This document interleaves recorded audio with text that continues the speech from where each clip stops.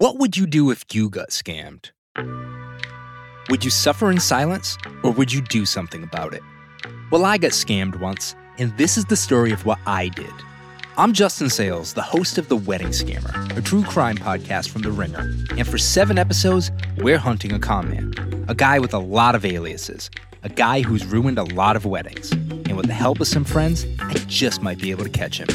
Listen to The Wedding Scammer starting October 17th. This episode is brought to you by eBay Motors. With over 122 million parts, from superchargers and brakes to exhaust kits and beyond, eBay Motors levels your baby up to its peak performance. And with eBay Guaranteed Fit, your part is guaranteed to fit your ride, every time, or your money back. With all the parts you need at the prices you want, it's easy to bring home huge wins. Keep your ride or die alive at ebaymotors.com.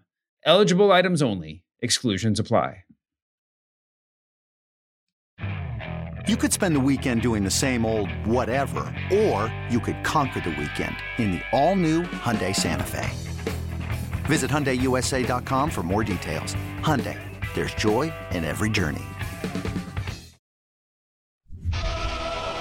Peter Rosenberg!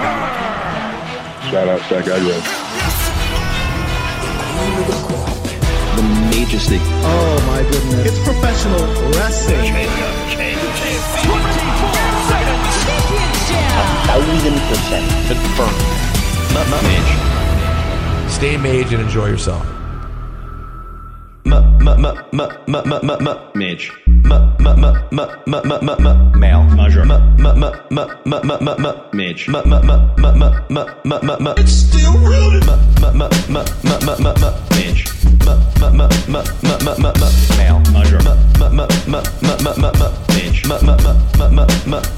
It's still rooted. Oh, I'm sorry. Oh, I'm sorry. Oh, I'm sorry. Oh, I'm sorry. Oh, I'm sorry. Oh, I'm sorry. Oh, I'm sorry. Oh. Sweet Peter Rosenberg. Shout out to that guy, Greg. I like a delicious chicken. It was Rapog. It's professional wrestling. Ladies and gentlemen, welcome to the world's #1 sports and recreation podcast. Happy flippin' Friday, everyone. Am I right? Oh my God, did I need this day today? This has been a week. Oh man, for the obvious reasons that we already talked about some earlier in the week, and also just like because it's just been, you know what? It's been such a crazy week that I'm going to play some of the generic music that's built into the Roadcaster. So don't worry about this, Troy. This doesn't have to be cleared. It's not real music, but here we go.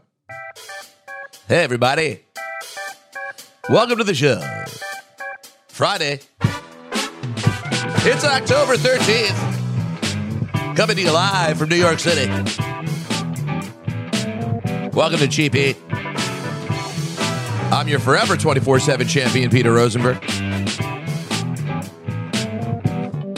I got my man Lee Donahue on the drums.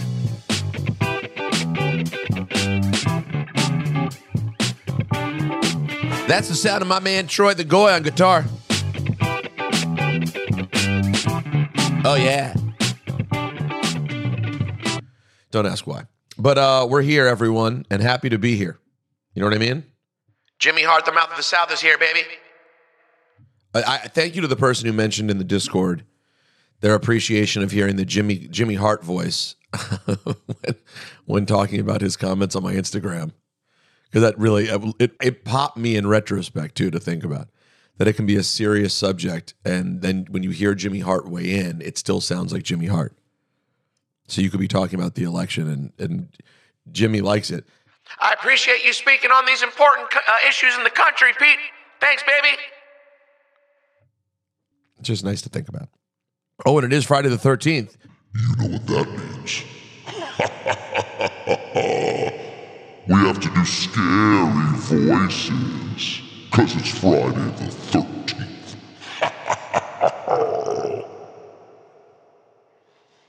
You know who else lives Friday the 13th? Wait. Oh, there I am. Yeah, hit the right button for your boy. You know who it is. Smark. Man. It's me, and I'm back. I just want to say one thing.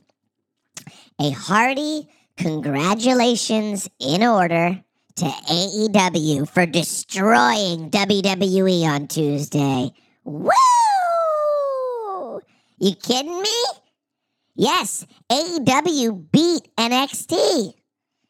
Yes. Now, okay, NXT had 300,000 more viewers, but if you read the tweet from Tony Khan, then you know AEW actually won. Matter of fact, I'll read you the tweet right now. Because I was feeling, not so good because I hate WWE. But then, when I read this tweet from our Lord and Savior, Tony Khan, I knew all would be good in the world, baby. Yeah.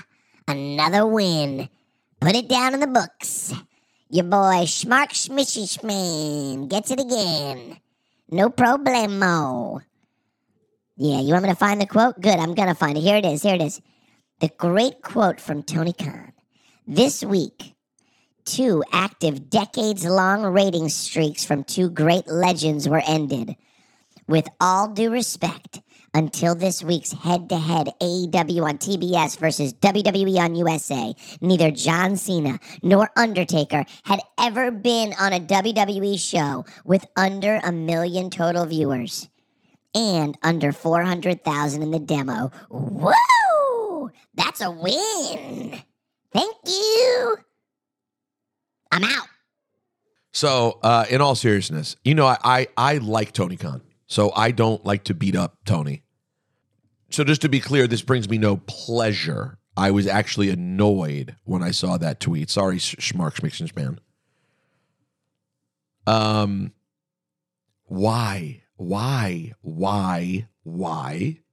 Why did Tony... He's becoming that guy right now. And like everything I know about Tony Khan, he's a lovely guy. I don't know why this is the path.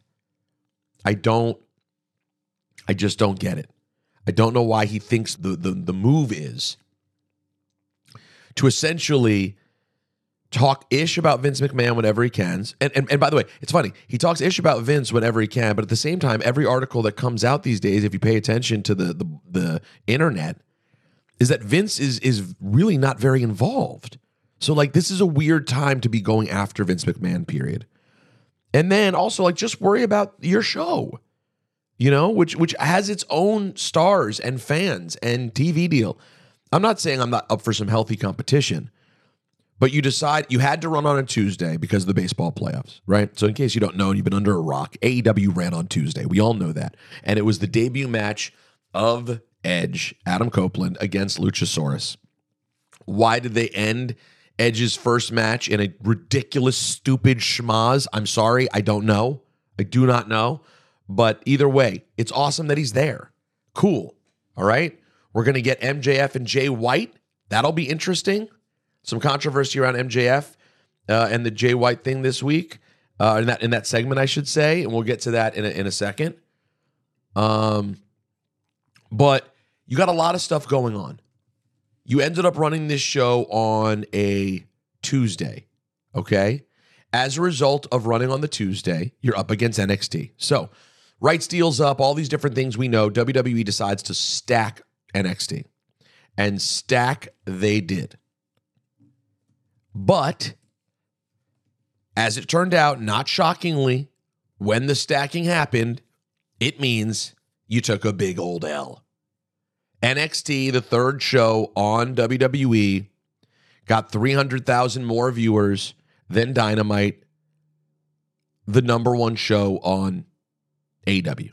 However, it's NXT's main night. It's AEW's weird Tuesday night. And NXT ran and promoted John Cena, Cody Rhodes, Asuka, The Undertaker. They had Jade Cargill on there. It was Paul Heyman. It was craziness. And it worked. But if I'm Tony Khan, I just take my win as look how hard they had to work to ensure the number. That's the path I would take. Don't pretend you won when you lost by 300,000. That's stupid. That is stupid, guys. I'm sorry. Even for the most ardent AEW versus WWE AEW people, it's stupid. And you know me. You know, yes, I work for WWE. I am a homer. I'm rooting for the good guys. It's how I do. Every job I work for, that's who I rock out with. I believe in the loyalty of the people that butter your bread. But I'm also a believer in the industry doing well with multiple products. As you know, I have very close friends at AEW. I enjoy the show. I'm not a hater. I'm here to call it like it is. And I say that knowing, of course, that my bias, I'm admitting my bias leans one way, of course, but I'm not a hater. I'm a fan. And this was just dumb. This was dumb.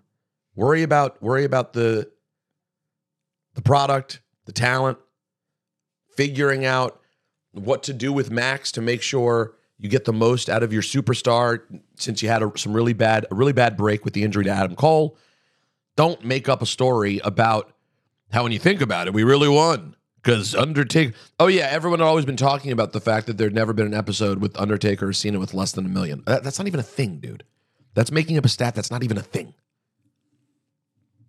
So let's not be silly. Let's focus on what matters.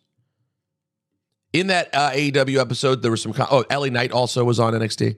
There was some controversy in the MJF segment with Jay White with Juice Robinson. And Juice Robinson mentioning that he had a roll of quarters with MJF's name on it.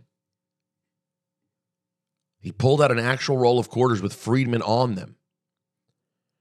And apparently people were not happy about this. They thought, given the timing of what's happening with Israel and Palestine, why would you reference anything related to the quarters and Judaism? But a couple of things are important to remember. First of all, apparently Max came out and said something. So after this segment, MJF went on social media and he said, Muhammad Hassan was portraying an evil Muslim terrorist. I'm actually Jewish. I've actually gone through this. This is my real life, my story. And I look forward to giving catharsis to every single person who's been oppressed or bullied. If you think I'd play with that or take it lying down or worst of all, hide from the hard conversations like a coward, you're on crazy pills. I look forward to the hard conversations this starts and creates. I look forward to people being further educated. My life's work is to stand up to any and all injustices done to people due to something as stupid as being different. To anyone that thinks that can't be done through the avenue of professional wrestling, then that's an indictment on things that have happened in this sport's past. I look forward to bringing the sport into the present. I look forward to knocking Juice Robinson's teeth down his throat. And most of all, I look forward to getting back the Triple B. Here's the most important thing to note and why I was not remotely offended by this. The quarters thing, it was kind of brilliant because Juice Robinson does that. I didn't even realize that as a thing because I'm a hack. But that's a Juice Robinson thing. Hitting people with a roll of quarters. It's a weapon that he's done while he's in AEW, that he's used in AEW and previously in New Japan. And then by pulling it out now, it alludes to the incident Max talks about from his childhood. So everyone relax. I know it's a super duper sensitive time and everyone has the right to be sensitive. I don't think that's what this was. It was his thing that Juice Robinson does, and it's kind of brilliant because, of course, it makes Max's character, the MJF character, go, oh my God, I can't believe you did that when you know everything that is from my past.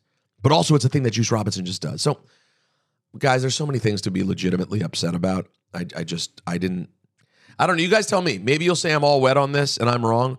To me, this seems like the kind of thing that people who are looking to be upset will be upset about, or people who don't watch wrestling will be upset about. But I didn't take an issue with that.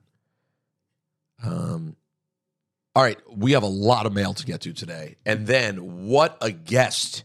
I spit in the face of people who don't want Carlito as a guest. Carlito's on the show today, guys. Are you kidding me? I thought Dip was going to be on the show, but we mistimed it, and he's at the office, and I'm seeing him tonight. That won't do anything for the podcast.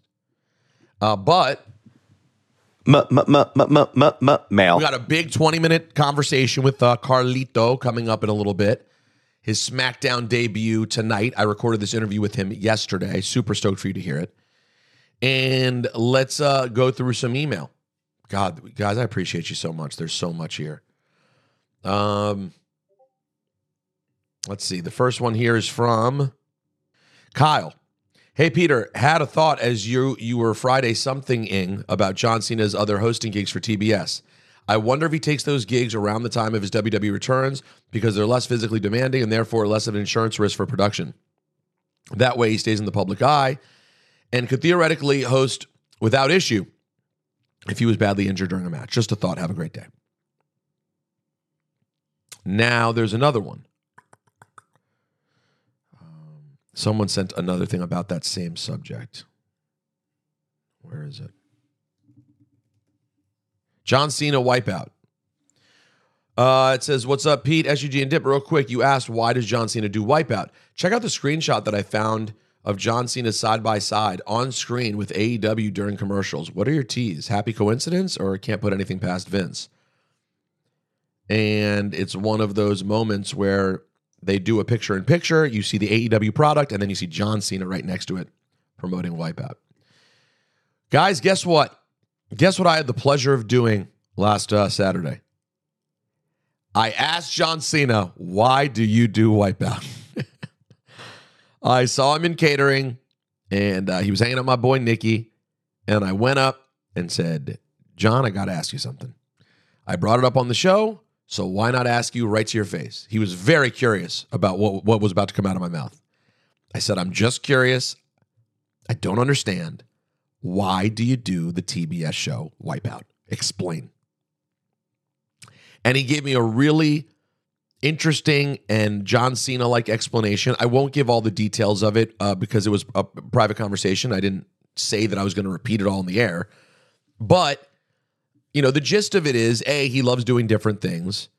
B, shows like that are a relatively easy lift. And I know that from doing a game show previously. You can knock them all out in a really short period of time. And he loves keeping his tools sharp, you know, the ability to ad-lib, go off the top. And he loves doing that kind of stuff.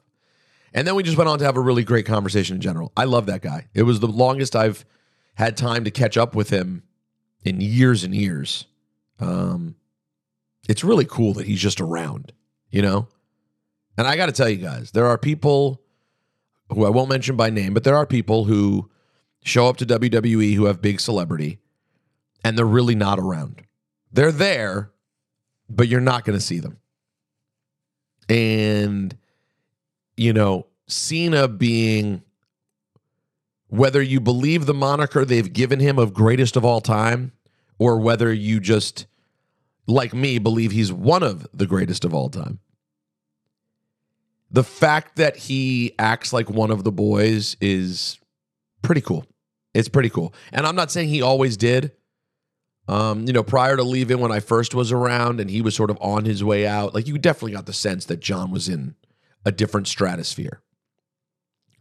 But the version of John that's around now, and maybe it's just because he's happy to be back and just doesn't care, he's around. Like you can go up and talk to him. All the superstars get time with him. Like he is a normal dude.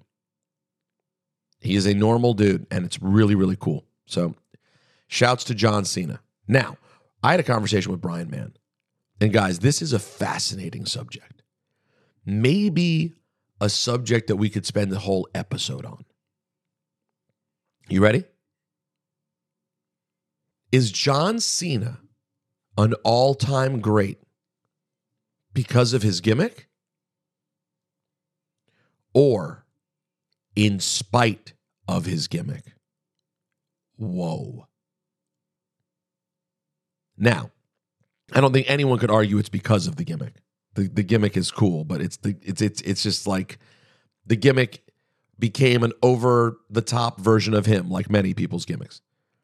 But could you argue that John has made it to all-time great status in spite of the fact that once they started putting the sort of Fruit Loopy shirts on him, he never has gotten out of that. Like, he's had to remain this cartoonish kids character the whole time.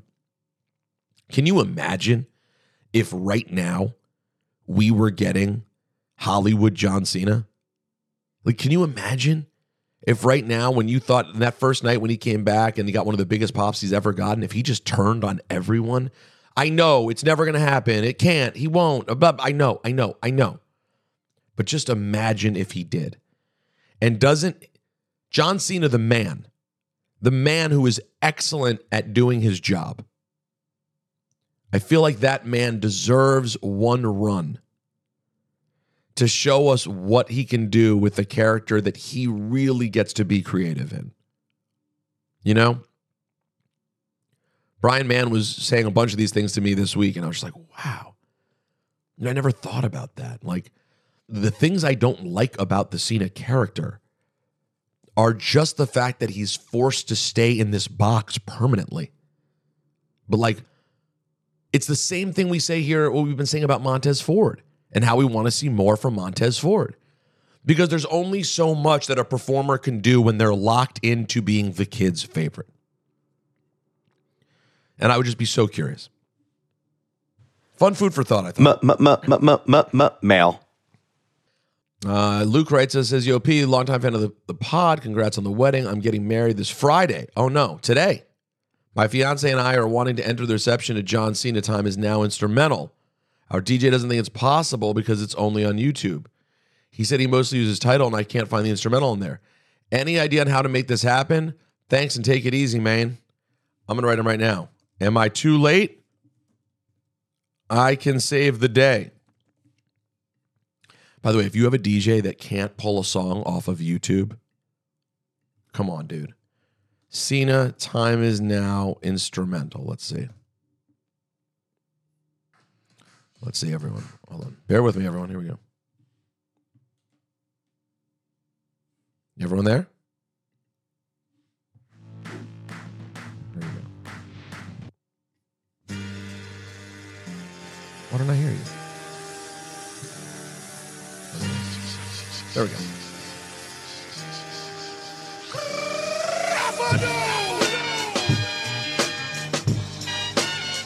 You ready? Here we go. Your time is up, my time is now. You can't see me, my time is now.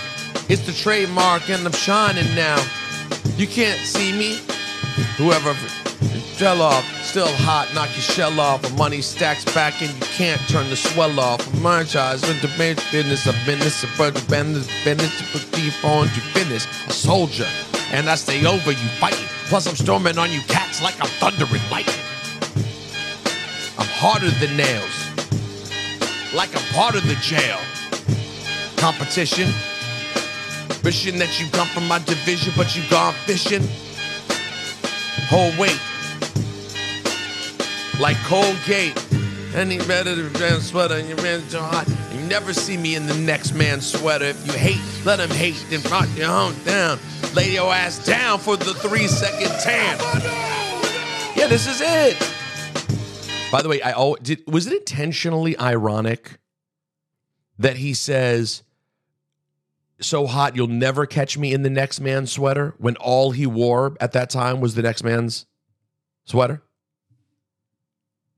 It had to be, right? He had to be being ironic. Because it would make, I always found that bizarre. I'm like, wait a second. I appreciate that he's saying you'll never catch me in the next man's sweater, but literally he wears throwback jerseys constantly.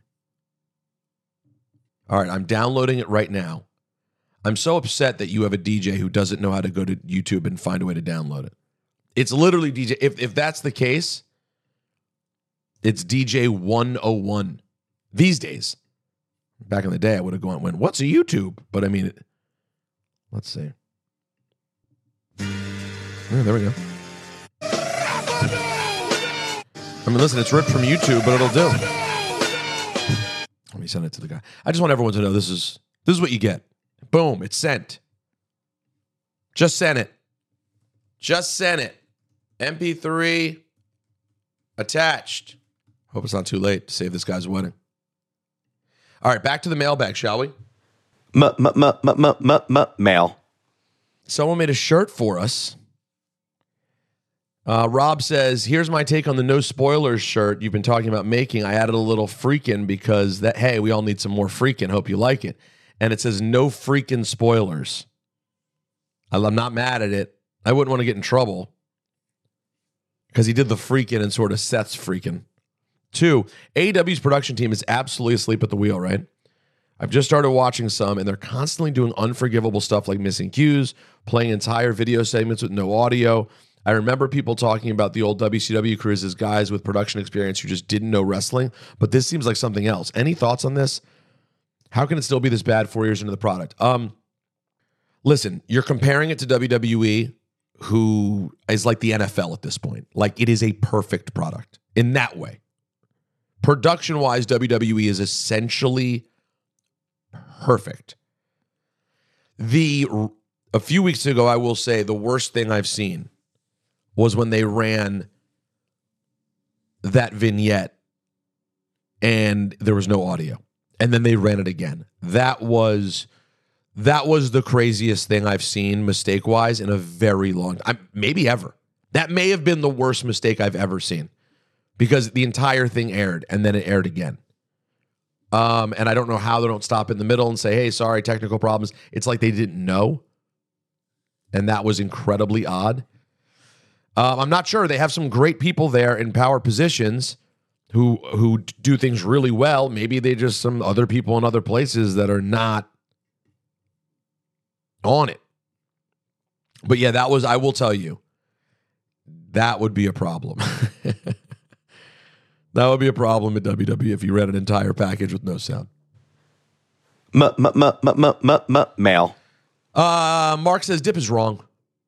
I just can't understand Dip's disdain for Los Angeles Night. Question, who was the last self-made over-like Rover star on SmackDown built organically? I can't think of one in the past 10 years of any sort the level of LA Knight and his current push. He's currently battling with Heyman on the mic, and this just works. He may be derivative, but I think he's proven he's more than a few catchphrases. Loved it, but he's wrong. Dude is the number one babyface in WWE, and I haven't heard crowds pop like this since the Attitude Era. That may be overstating it to me.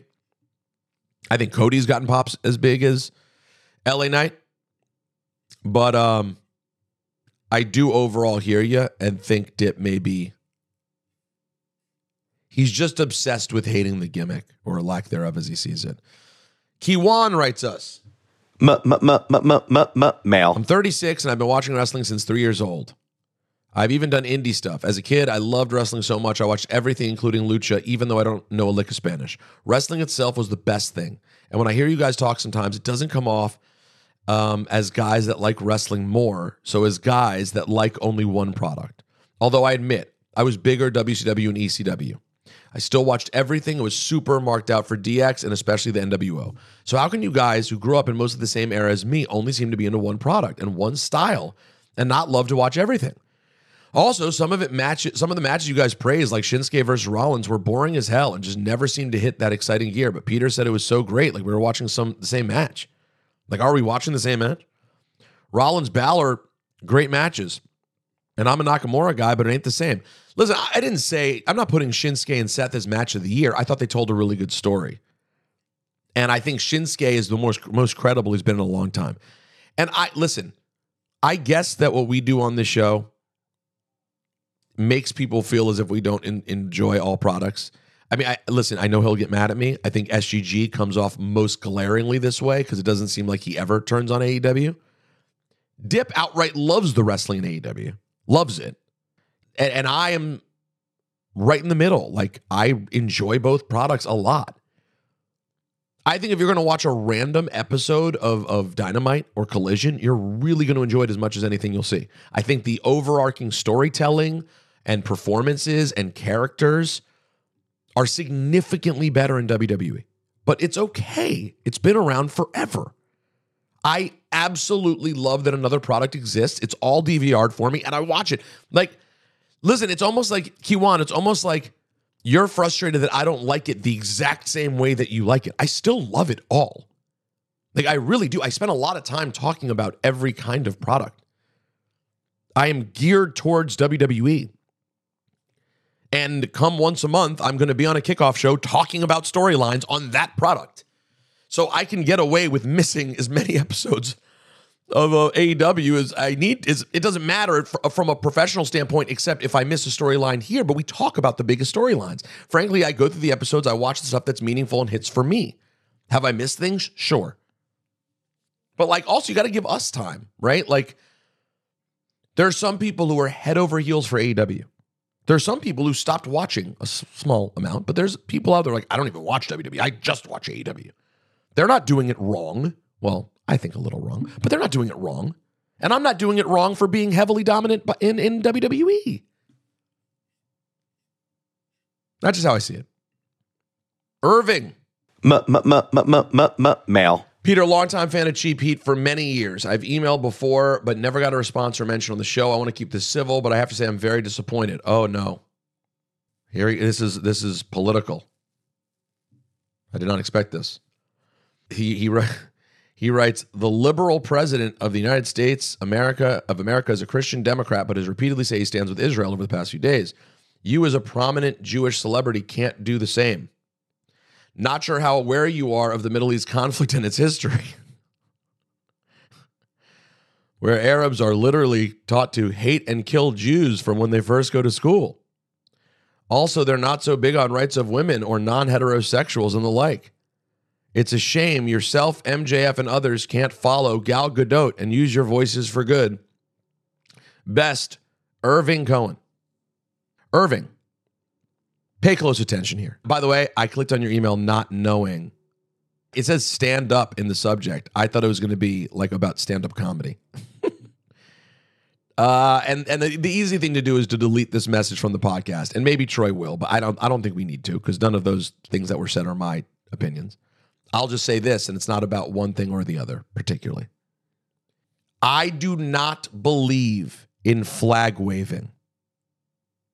I don't believe in it.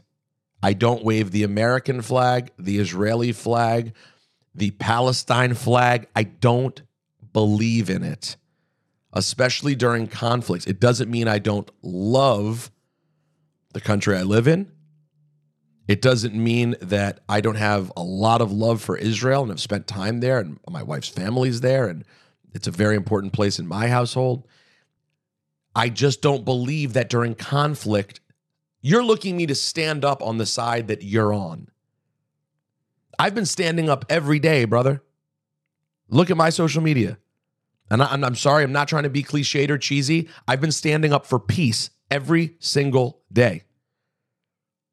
And it's not making me popular with any one group. I'll tell you that right now, as evidenced by your email.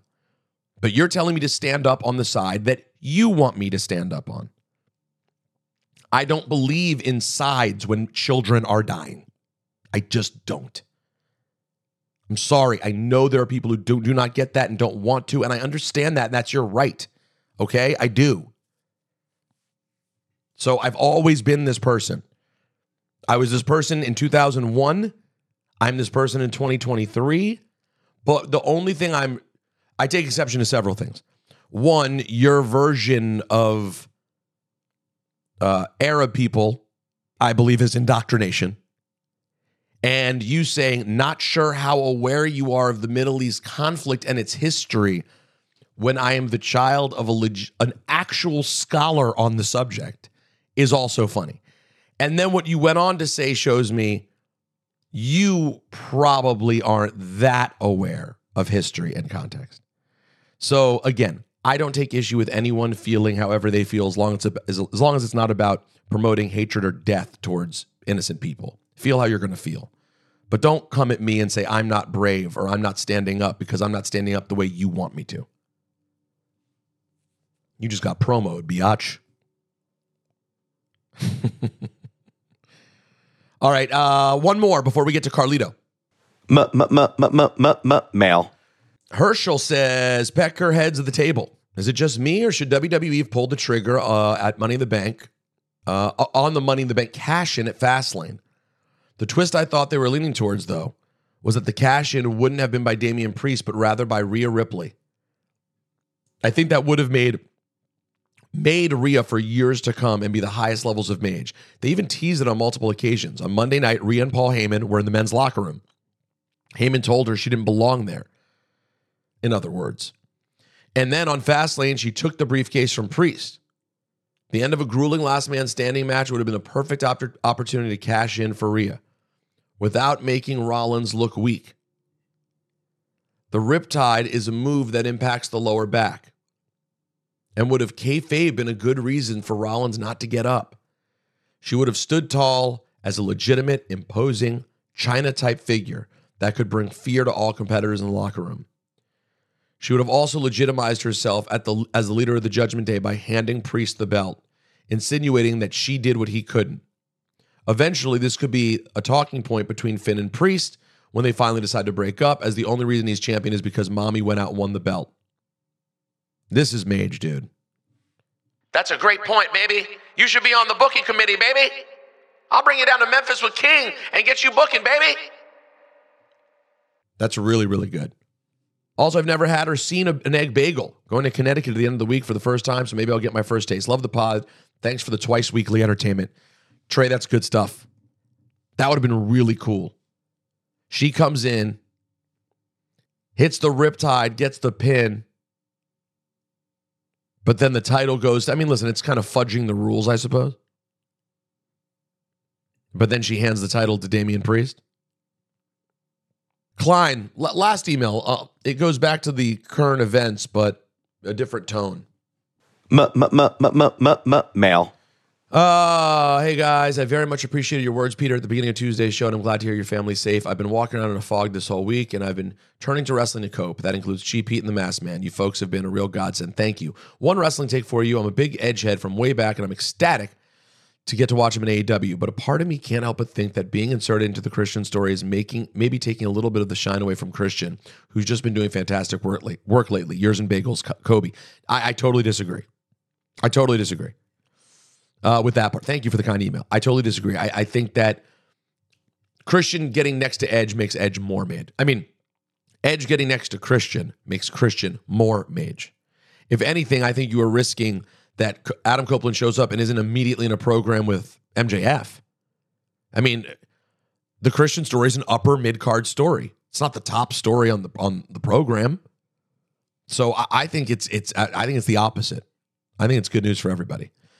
Everyone, rosenbergbeats@gmail.com. I do hope the show's been bringing you some joy. And as you can hear, I'm in a pretty chipper mood right now. It's been a crazy, crazy week, and just grateful that the weekend is here and that blessed to be doing the show, to have Natalie and my family in my life, and Dipperstein's in town. That'll be a lot of fun. There's good weather right now in New York. Just trying to have gratitude for the things that we do have, instead of we can't spend every minute absorbed in horrible things. Frankly, there are horrible things happening every day. This one just hits home with a lot of us. So hope everyone's able to do whatever it is, spend some family time, watch some football, some wrestling, whatever it is that works for you, and enjoy the weekend. And enjoy yourself. And also take it easy. This episode is brought to you by eBay Motors. Passion, drive, and patience. The formula for winning championships is also what keeps your ride or die alive. eBay Motors has everything you need to maintain your vehicle and level it up to peak performance. Superchargers, roof racks, exhaust kits, LED highlights, and more. Whether you're into speed, power, or style, eBay Motors has you covered. With over 122 million parts for your number one ride or die, you'll always find exactly what you're looking for. And with eBay Guaranteed Fit, your part is guaranteed to fit your ride every time, or your money back. Because with eBay Motors, you're burning rubber, not cash. With all the parts you need at the prices you want, it's easy to make your car the MVP and bring home huge wins. Keep your ride or die alive at ebaymotors.com. Eligible items only. Exclusions apply. This episode is brought to you by Atlassian. Atlassian software like Jira, Confluence, and Trello help power global collaboration for all teams so they can accomplish everything that's impossible alone. Because individually we're great, but together we're so much better. Learn how to unleash the potential of your team at Atlassian.com. Atlassian.com. Atlassian. Tap the banner or visit this episode's page to learn more. This episode is brought to you by Hotels.com. I was traveling internationally last year. I was in Mallorca. I didn't know the island well. I said, let me head to the north, head towards the water. Let me go on Hotels.com and see what they have available. Something preferably on the beach, maybe even a gym. Not only did I get those things, there was a kids session with exercise, gymnastics in the water, pony rides, a train. It had everything, and I didn't even want any of those things.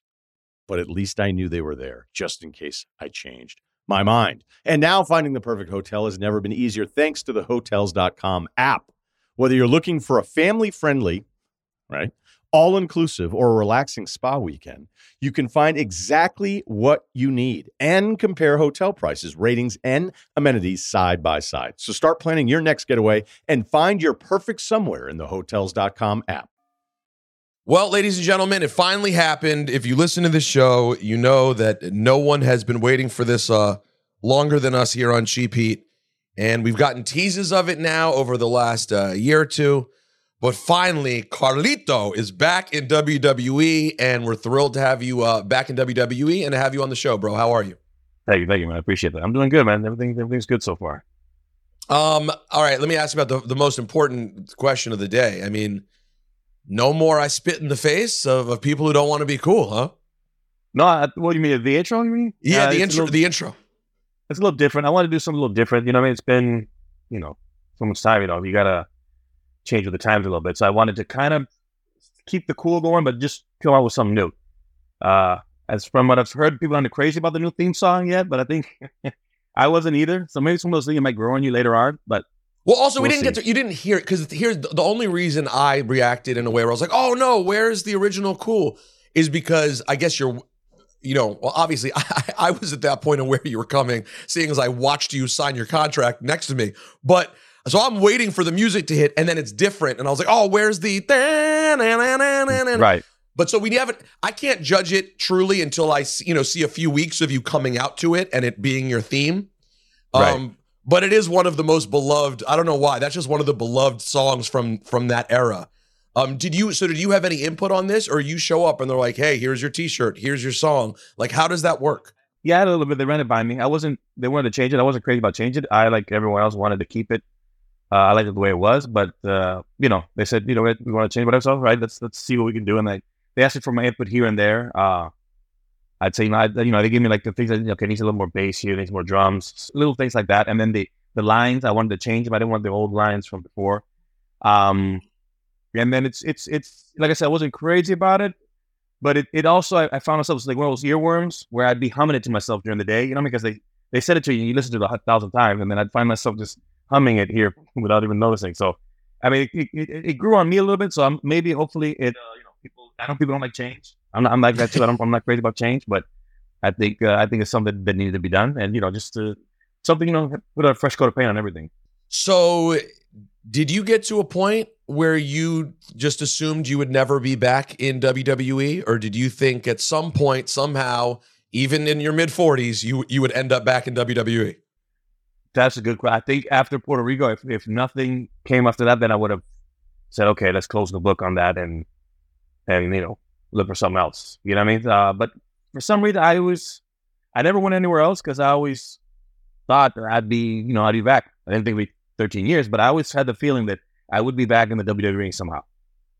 I've never interviewed you, so I don't know, like, when things ended with you the first time, and that was a sort of transitional period, like that sort of general time range. There were a lot of superstars with a lot of upside who ended up, for different reasons, being released, moving on, depending on the situation. You, MVP, Ken Anderson, Mr. Kennedy at the time, a lot of people who really had potential who ended up moving on.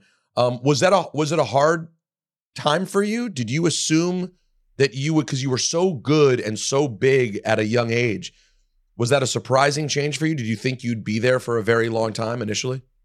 Yeah, at first I thought I'd be there for a very long time. But then, like you said, things were a different direction. Creative stuff happens. I still need to do a little more maturing myself. You know what I mean? So it was a little bit of I can't just say, I was innocent or whatever. I had a lot to do with stuff going wrong too. And so I mean, it was. I really wanted to be away. When I left, I really wanted to be away. It wasn't. I didn't want to be. What do you call it? I just wanted to be. I needed a break from WWE. You know what I mean? I didn't want to be away from WWE. I needed a break and just breathe and whatever. So that's kind of what ended there. And I don't remember. It's been so long. Were you wanted a break? Were you released or did you ask for your release? I was fired. I don't think I got. That's future endeavor. I was fired, and then deservedly so. You didn't get. Really? No, I didn't get a. If you notice, I didn't get a future endeavor, and I didn't get. You never saw me in the alumni page for some reason. I wasn't in the alumni page. Wow. So it didn't end great when it ended. Yeah, when it ended the first time, wasn't great. It didn't end great for either side. It was a rough split, dare I say. So fast forward, how does it end up? How did the Puerto Rico thing end up happening? How did you hear that you would be involved in the Bad Bunny match? That's all Bad Bunny. Bad Bunny, he's a freak fan. And he was, a fan of Puerto Rican. He was a fan of mine growing up. And I think it was his, one of his ideas. I think even Hunter, was kind of his idea. They said, they thought it'd be a great idea for me to be a part of it. Of course, being in Puerto Rico, I think, it just made perfect sense. Is it kind of wild for you? Because I'm sure it's wild for him. Like, I'm getting to work with Carlito, and he's gotten to work with Rey Mysterio and all these heroes of his era. But is it kind of crazy for you, considering Bad Bunny is like a national treasure and one of the biggest stars on planet Earth? I'm very proud of what he's done. It's one of those things where I'm a little bit older, so I didn't really get, you know what I mean? It's a little after my time, but I'm still, I'm still, I like his music. I'm still a fan, and I'm sure the young people in your family were bugging out, though. Pardon me?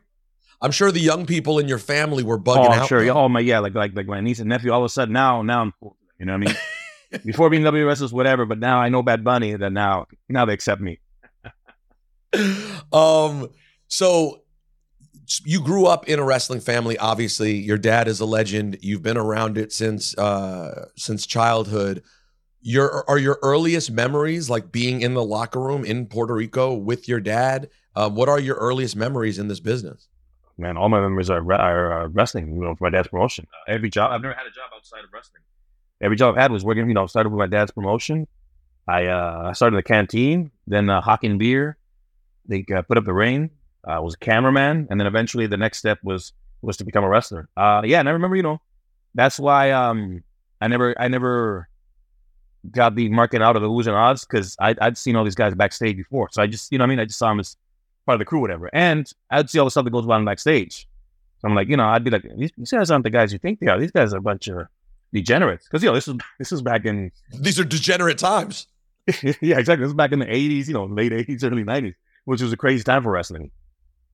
Were you always messing around and like rolling around in the ring with your dad? Because one thing that you bring, it's interesting. You and Randy sort of emerged around the same time. Randy was in just before you, but you guys both, to me, I always thought of you as similar in terms of just that very smooth, natural ability in the ring. Like, and it always made me think, man, these multi-generational superstars, they're different. Like they just get it in a different way. Were you always messing around in ring that whole time as a kid? No, and it's probably for Randy too. We just seen it our whole life. You know what I mean? So we kind of knew how to do stuff but I before guess there's we even something did it. different about seeing it up close, right? Right, exactly. It's just we just see it differently. You know what I mean? I don't know how to explain it, but I remember when I first went to train to start wrestling, I kind of knew how to. The only thing I didn't know was it hurts a lot more than you think it would. You know what I mean? And I'm not talking about taking the ball, even running the ropes. I didn't know, your body has to get calloused to run the ropes because my back would get all marked up just from hitting the ropes. Yeah, I feel like that's one of the biggest surprises for people, that people don't know the ropes themselves are actually painful. Although it's funny to hear it from you, thinking like your dad would have put you like on game about what it was. Did your dad protect the business around you as a kid, or was he totally open? No, when he had a cast on, some angle of the cast, we were the cast the whole time. We did one angle where Abdullah threw ammonia in my dad's eyes, and he was blind for how long, but he walked around blind in my house. My dad protected the business, as much as he could. Wait. Your Carlos Colon was blinded by Abdullah, and you had to deal with him being blind in the house the whole time. So you as a kid are like, oh man, my dad's blind right now. Yeah, exactly. And I even had to go on TV and cry. Or like, you know, that I didn't get TV back then. And they go, yeah, well, we want you to like how you had that cry. So I'm not gonna cry in front of, we need, they're trying to explain to me, but I was like, I'm not gonna go on TV and cry, but whatever. Now looking back, I get now, but it was like, I don't want my classmates seeing me, crying on television. I just love the idea of that he was working 24/7. Yeah, 24/7. So you had one of the you had one of the crazier debuts in history. We all, everyone sort of talks about the John Cena, debut coming up and challenging Kurt Angle, ruthless aggression. You on the other side came out and challenged John Cena. What do you remember about that debut? And were you aware of sort of how big the spot was? I mean, John Cena was not yet John Cena. So what did that feel like as you debuted back in 2004? Right, man, it was crazy, man. A lot of nerves. Your first match to be against. Yeah, he wasn't John Cena at the time, but you knew he was the next guy up. You knew he was going to be something. And to come in and beat him, win a championship in your first night, was crazy. I was just thinking, man, just don't go out there and mess up. Because I think, there was a lot to do because I had a promo, then I had a match. Then you got to deal with people in the back. Some people were like, oh, you're the next whatever, But I'd dealt with it before, I've seen it backstage, whatever, so I kind of knew how to conduct myself. And then, Cena couldn't have been, a greater partner. He helped me out a lot. He was I thought he was ribbing me because he was so nice to me during the day. And then I think when we locked up, that first kick to the stomach, I thought, oh, okay, I see what's going on. He's I thought I was being hated, but no, this is what he was. He just hits that hard. You got to have, man, you had a lot of cool moments. You interacted with a lot of all-time greats. I'll throw a couple names at you, and you just tell me if any memory in particular comes to mind, or just thoughts. People you got to work with. Ric Flair. Ric Flair was great because I'd met Ric Flair years ago because he worked for my dad, and he knew my dad. They'd wrestled a bunch of times, so it was cool to wrestle with somebody that your dad's wrestled. And then tag with him too. That was pretty cool. And of course, the visits at the bar are always. Now you try to hide from him because you can't go like we used to. Now when you see him, like you see they go to the bar. Let's go around this corner. Because I don't want to be out all night. Exactly. How good was Flair still at that point? And for people who don't remember, this is all like Intercontinental sort of picture, 2005-ish. Because you look back now, I thought of him, of course, as old at the time. Now you go back and watch him, you're like, oh, he was in his early 50s. How was Flair at that stage in his career in the ring? Hey, still good. Still moved around, great for his age. He was still there mentally. I'm surprised he could keep up with the younger guys. I thought he still had it. Towards that era, he was still good to go. You also had a famous episode of Carlito's Cabana. You had Hulk Hogan. You were right there in the center of the Hulk Hogan, Brooke Hogan, Randy thing, right? Is that what the story was? Oh, I think it was the Michaels and it was Michaels. Hogan were getting into it. Yes, they were getting into it. What memories do you have of that? And like, what an incredible spot for you, who at that point is still really new in terms of being on TV. And you have the spot where you're on the microphone as the obnoxious heel with Hulk Hogan. That must have been a dream come true. Yeah, that's crazy. I didn't think much of it then, but now looking back, it's crazy. To be in there with Hulk Hogan, to take the leg drop, to take his comeback. It's pretty cool. I never thought, because he left the company at that point, so I never thought I'd be able to get in the ring with Hogan. So that was a cool moment. But it doesn't overwhelm you, like when they tell you, when you show up to TV that day and you get a truck sheet or whatever, and you're like, wait, Seg 4, Carlito's Cabana with Hulk Hogan.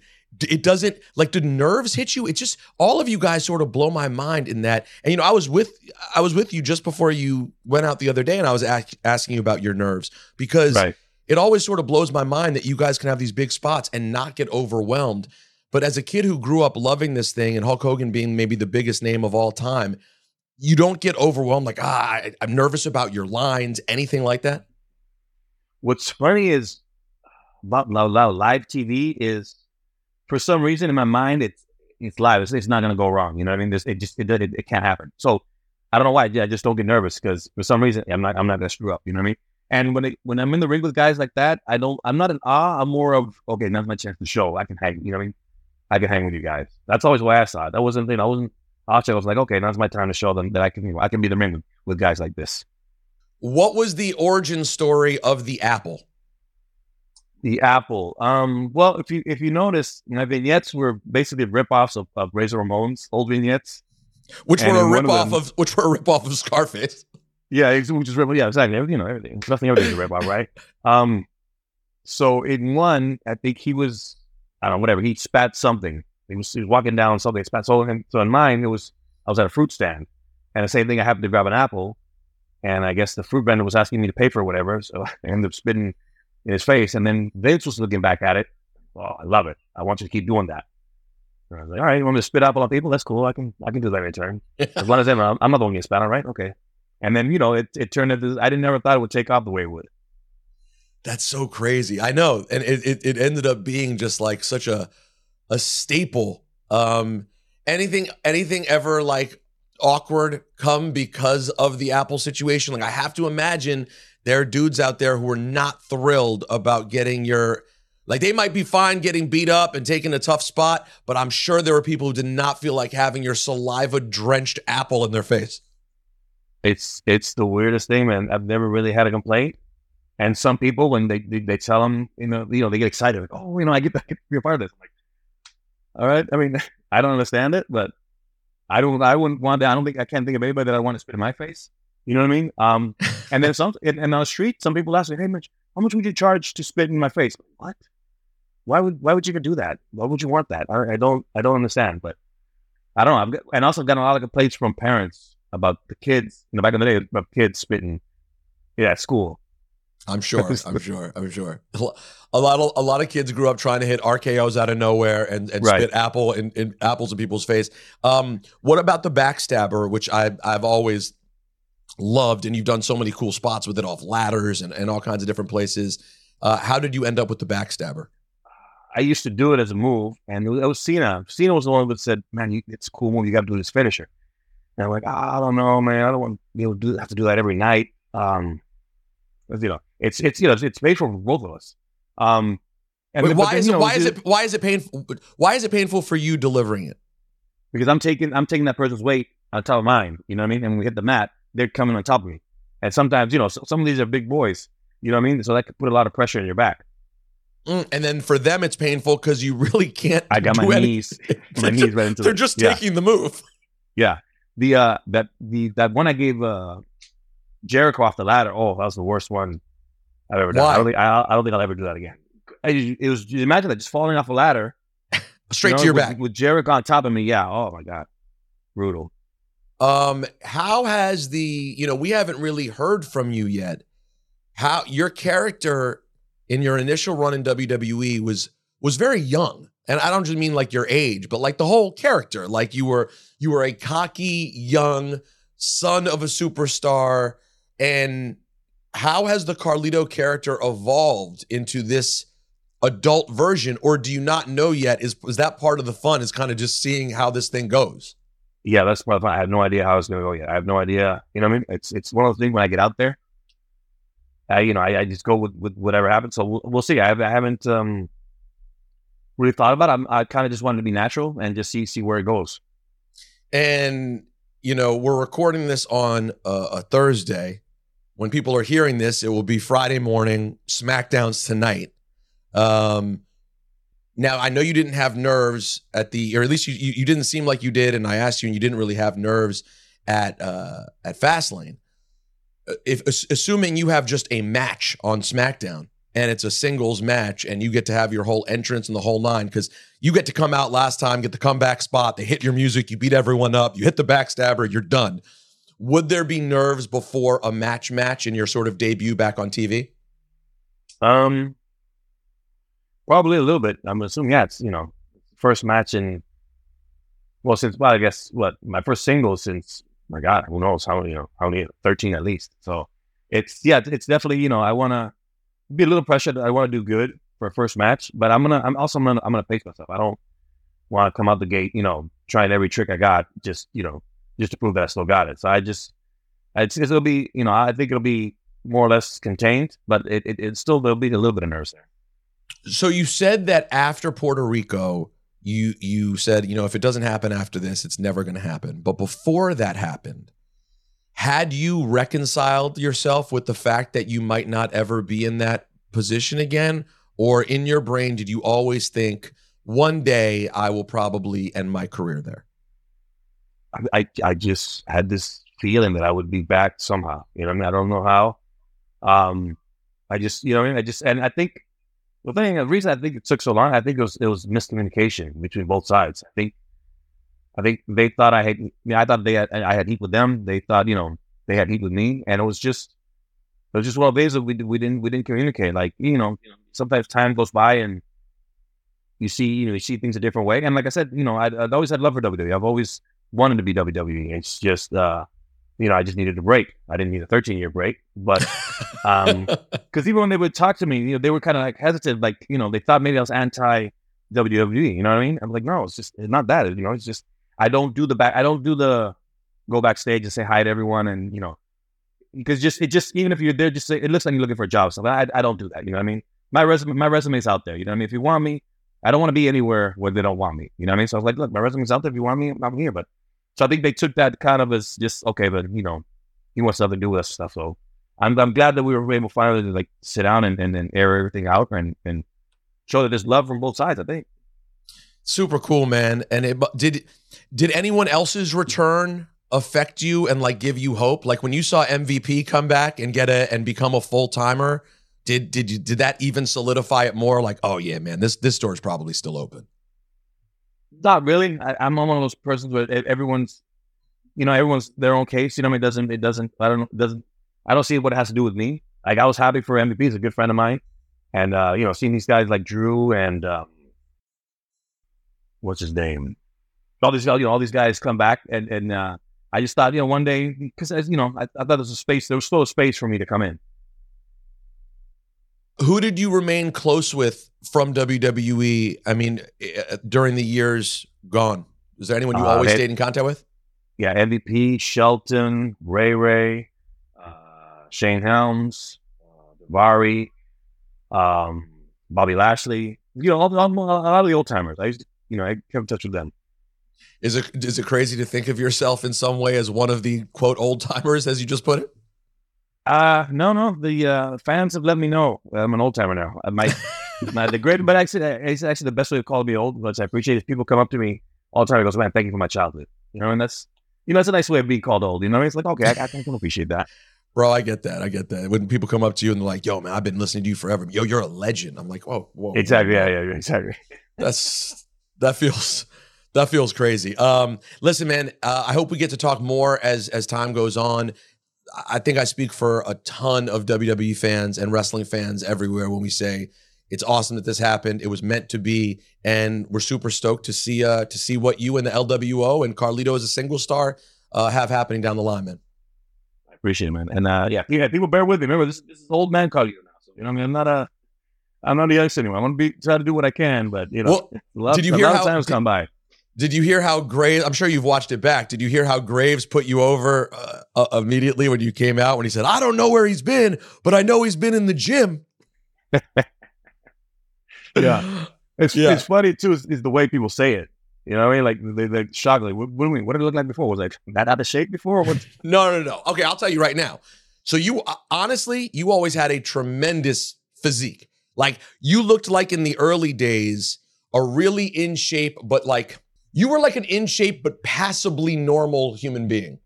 Right. Now you look like a professional wrestler. You're like, oh God, that guy's a wrestler. he must beat people up for a living. That's I think what the change is. I see. Yeah. Anyways, bro, good seeing you. Congratulations, and we'll talk down the line. Thank you, man. Appreciate it, man. I would like to introduce in the corner to my left, the Majesty. Sweet Peter Rosenberg.